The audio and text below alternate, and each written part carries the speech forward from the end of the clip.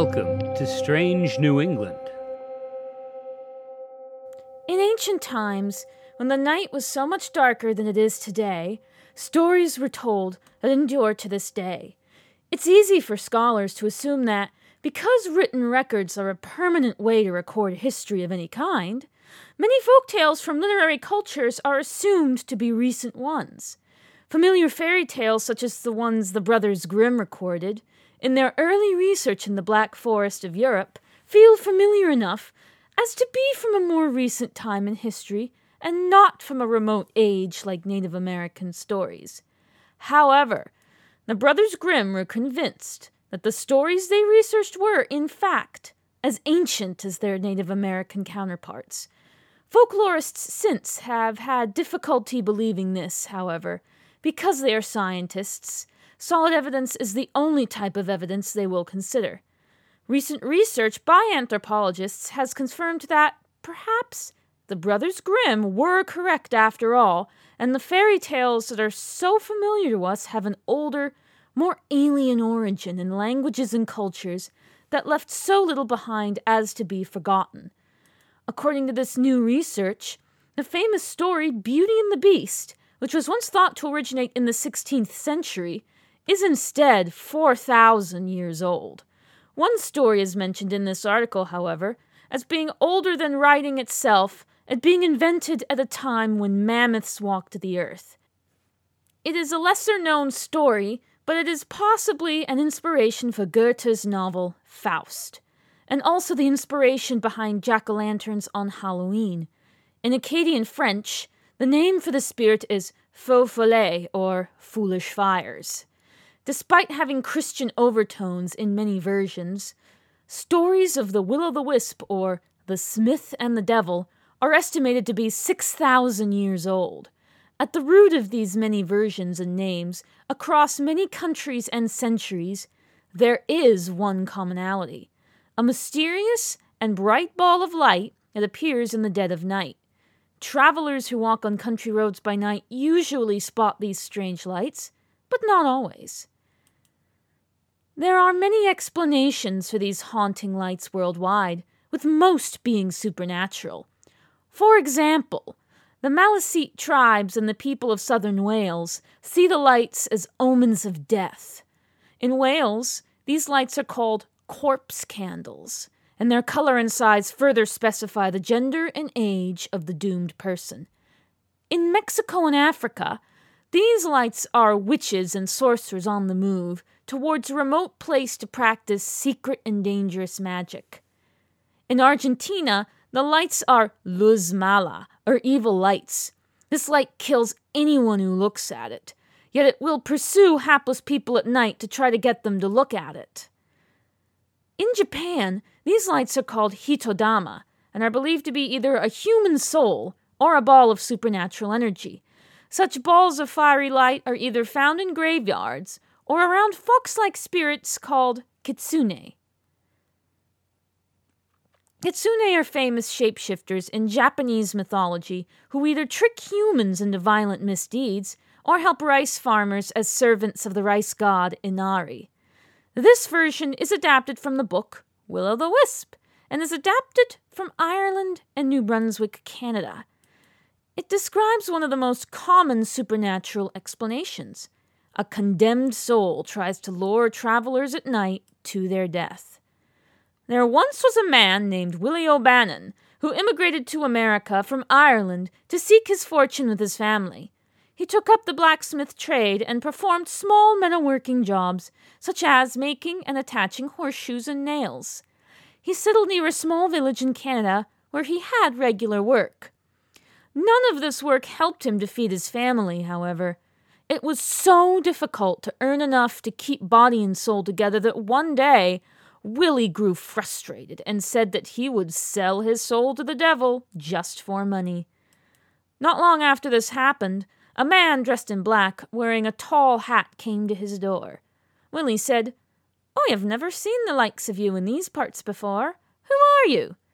With a sly smile that made Willie feel uneasy, the stranger replied, "You don't know me, but I know you, Willie O'Bannon. In fact, I heard you just the other day make me an offer. Was it your soul for money?" Willie gulped in fear. This was the devil, come to take him up on his offer. The devil continued, "I will make sure that you get all the money that you will ever need or want for 7 years. But after 7 years, I will arrive to take you to hell." Feeling that 7 years was a good long time, and feeling hunger in his belly, he accepted. The next morning, Willie's life changed. He got enough money to feed his family, buy a new house and workshop, and even shared his wealth with the community. During this time, another strange figure appeared. It was a cold and rainy day, and an old, tired, and cold man came to Willie's door. Willie fed him, warmed him up by the fireplace, and gave him a place to sleep, while the storm outside raged. The old man smiled at Willie as he ate his porridge. "I am an angel," the stranger said. "For your generosity, you have 3 wishes." Having already met an angel before, for the devil is an angel too, Willie believed him. He thought for a moment. Then he smiled. "I want 3 magical items. The first one is a chair that allows no one to stand up unless I say so. The second is an anvil that no one can let go of unless I say so. The third is a steel purse that does not let anything out of it unless I open it." The stranger frowned, but said, "It is done." When the 7 years had passed, Willie was shaving and he heard the knock at the door. He knew who it was. "It's time to go, Willie," the devil said.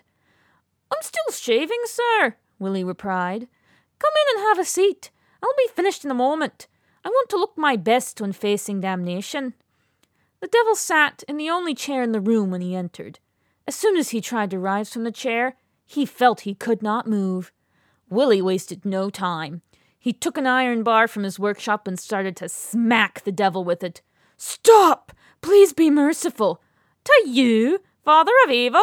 I think not," Willie replied before smacking him again. "Wait!" the devil shouted before Willie posed to swing the bar. He listened to a devil now beaten black and blue. "I will give you another 7 years of wealth if you let me go from this chair." "No tricks?" "Of course not," the devil said. With that, Willie commanded the devil to stand up, and in a flash, the devil ran out of the house and back to hell again to nurse his wounds. The next 7 years passed faster than the first. Again, the familiar knock on the door was heard. "Come out, Willie. It's time to go, as per our agreement." "Of course, sir," Willie said. "Please come in. I need your help." The devil came in and saw Willie organizing his workshop. "I need to leave this place in order for my family, so they don't have a horrible mess to clean up. Can you hand me that anvil over there, so I may put it away?" The devil, confident in his strength, tried to lift the anvil. However, he found that he could not move his hand from it. He was rooted to the spot. Again, Willie took another iron rod and beat the devil black and blue once more. "No, not again! Give me 7 more years, devil, and I'll release you." "Fine, just stop, please." Again, Willie commanded the devil to take his hand off the anvil, and again, the devil wasted no time to leave. The span of 7 years went along even faster than the last 2. This time, the devil did not come inside, but Willie left with the steel purse on his person. They walked through the town square and past a pub. "Say, old devil, since you'll be taking me somewhere hot and dry, could you do me the kindness of letting me have a drink for the road to hell?" Not seeing any tricks this time, the devil nodded. "I'll change myself into a coin for you, so you don't have to worry about the cost." As soon as the devil turned himself into a coin, Willie grabbed it, put it inside of the steel purse, and bolted back home. He stuck the purse into the forge fire and kicked up the flames as hot as he could manage with the bellows. With each puff, the devil wailed in pain. "I'll get you for this, Willie!" Then I'll just keep on going if that's your attitude. He continued to kick up the flames until the purse was almost ready to melt. If you let me out, I will never bother you again. I forfeit my claim on you. With that, Willie used his blacksmith tools to open the purse. Howling in pain, with a smoking backside, the devil bolted out of the house in a blackened whirlwind. Willie lived well until his death of old age, but when he reached the gates of heaven, St. Peter did not open the pearly gates. I was always generous with my wealth, and even took in one of your own. What is the meaning of this? St. Peter shook his head. That angel wanted to save you. The wishes were all attempts to pull you out of your pact with hell. But instead, you kept yourself in it, and played all those tricks on our enemy, and hold on to wealth rather than abandon it. It was fun to watch you torture Satan. But because you wasted your chances to be saved and you got greedy, we can't let you in. So Willie accepted defeat and came to hell's less than shiny gates. As soon as the devil opened the gates to peek outside, his eyes widened and he shut the gate. "Oh God, not you again!" the devil shouted. Willie shook his head. "I'm not allowed up in heaven, sir. It looks like you get me in the end. You win." "Not a chance. After all you put me through, I don't ever want to see your face again, let alone for the rest of eternity. This place will freeze over before I let you in." "Then tell me where to go, or I'll wait outside here and sneak in. You'll have to open those gates sooner or later, considering how many sinners are alive now."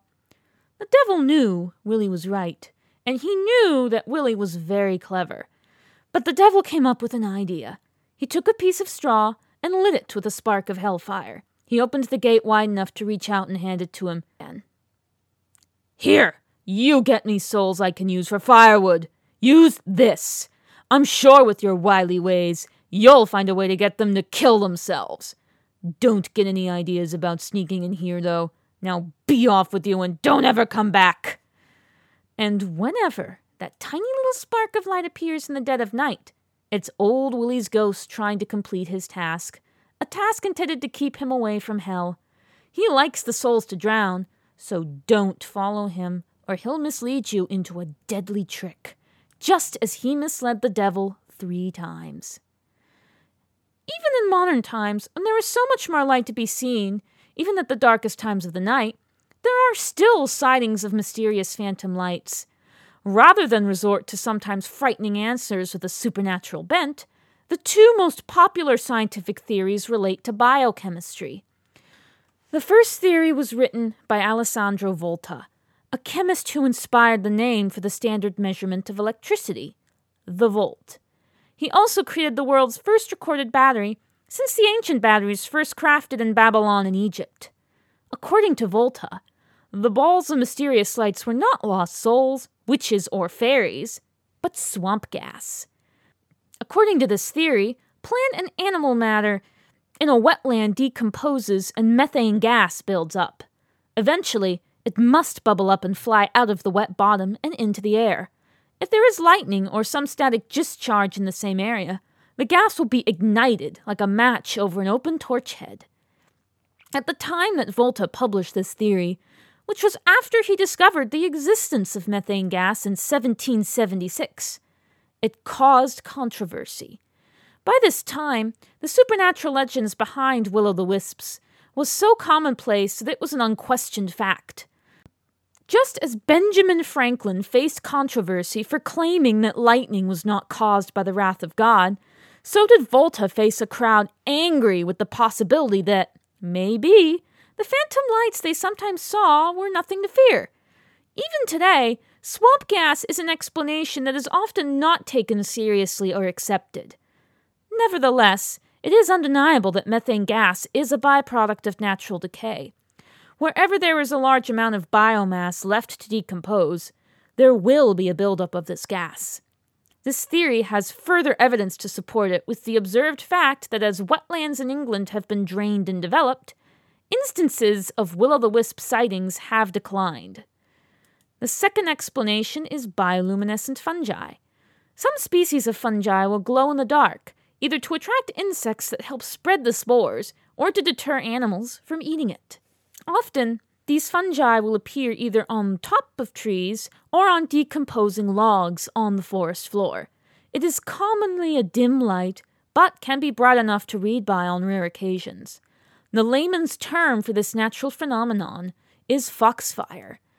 On Wikipedia's listing of bioluminescent fungi, there are over 23 species in North America and 22 in Europe. The first species on this list, Armillaria calvescens, is a species that exists in Canada and New England. Specifically, it lives on maple trees abundant in New England and Canada. As if in commemoration of these stories, the scientists who discovered the chemical that lights up living things call it luciferum, a name derived from one of the many names for the devil. Today, the genes for this chemical's production and expression are vital for use in the study of genetics. A recent study has involved making cats glow in the dark to see if it is possible to implant HIV-resistant genes into humans to combat AIDS.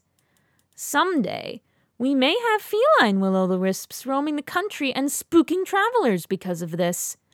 For now, however, we have only ghosts and gases for explaining why there are errant lights that seem to come from the night with no explanation. It is clear from all of this evidence that there is a story with roots so old that it is remembered long after its original language has been completely forgotten. It has come to be retold in many languages across continents and helps to explain a phenomenon that continues to intrigue people today. Anthropologists who discovered this story's true age suggest that it is a tale that tells of how man attempts to change his fate, but only ends up doing so in an unpleasant way. This same theme appears in the latest incarnation of the legend in Disney and Pixar's 2012 movie Brave.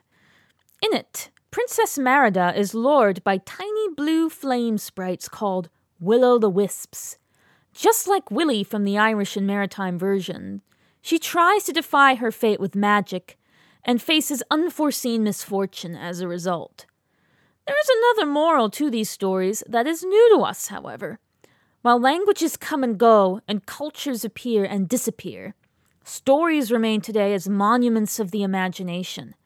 Even after temples and cities crumble down and their histories fade into the dark twilight of time, stories like Will-o'-the-Wisps briefly appear to illuminate our past, even casting light onto that which has become alien to our memories, and that which is still familiar to us today. You've been listening to Strange New England.